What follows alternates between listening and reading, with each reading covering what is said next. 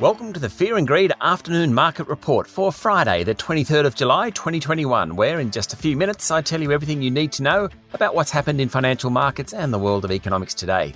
I'm Sean Aylmer. The S&P ASX 200 rose slightly today, up 0.1% to 7,394 points, which was yet another record high. It was too good to last. The energy companies, though, after a big jump yesterday, the energy index was the worst performer on the top 200 today. For the past 5 days, the market's up 0.6%, despite the big falls earlier in the week.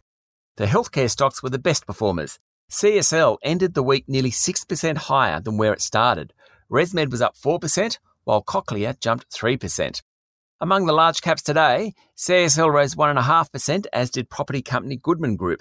Coles was up 1.3%, and at that next level down, there were some bigger moves. Fisher & Paykel Healthcare rose 3.5%, and Cloud Accounting Group Xero was up 2.4%.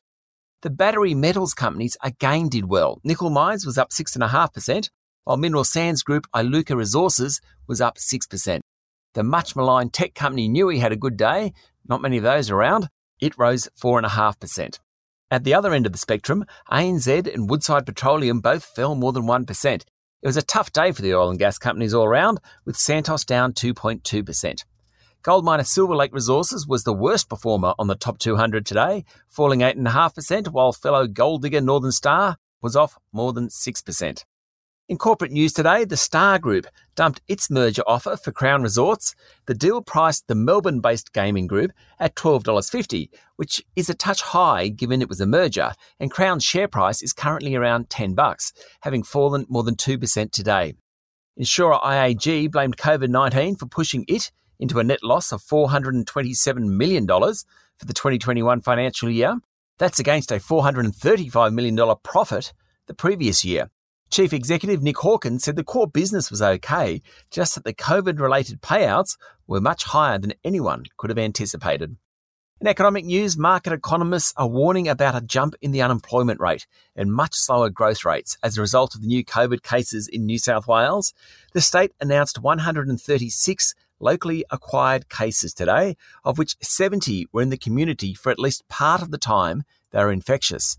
Thankfully, the Olympics are on because the lockdown in that state is going to last for a while. Just recapping Wall Street, the Nasdaq finished 0.4% higher, the S&P 500 closed up 0.2%, and the Dow Jones Industrial Average ended up 0.1%. That's it for the afternoon market report for Friday, the 23rd of July, 2021. Join me tomorrow morning for the weekend edition of Fear and Greed, where I run through the biggest stories of the week. And then on Sunday, for my chat to David Robertson, Head of Economic and Markets Research at Bendigo and Adelaide Bank, about the recently released Intergenerational Report from Treasury and the outlook for the next 40 years. I'm Sean Aylmer. Enjoy your evening.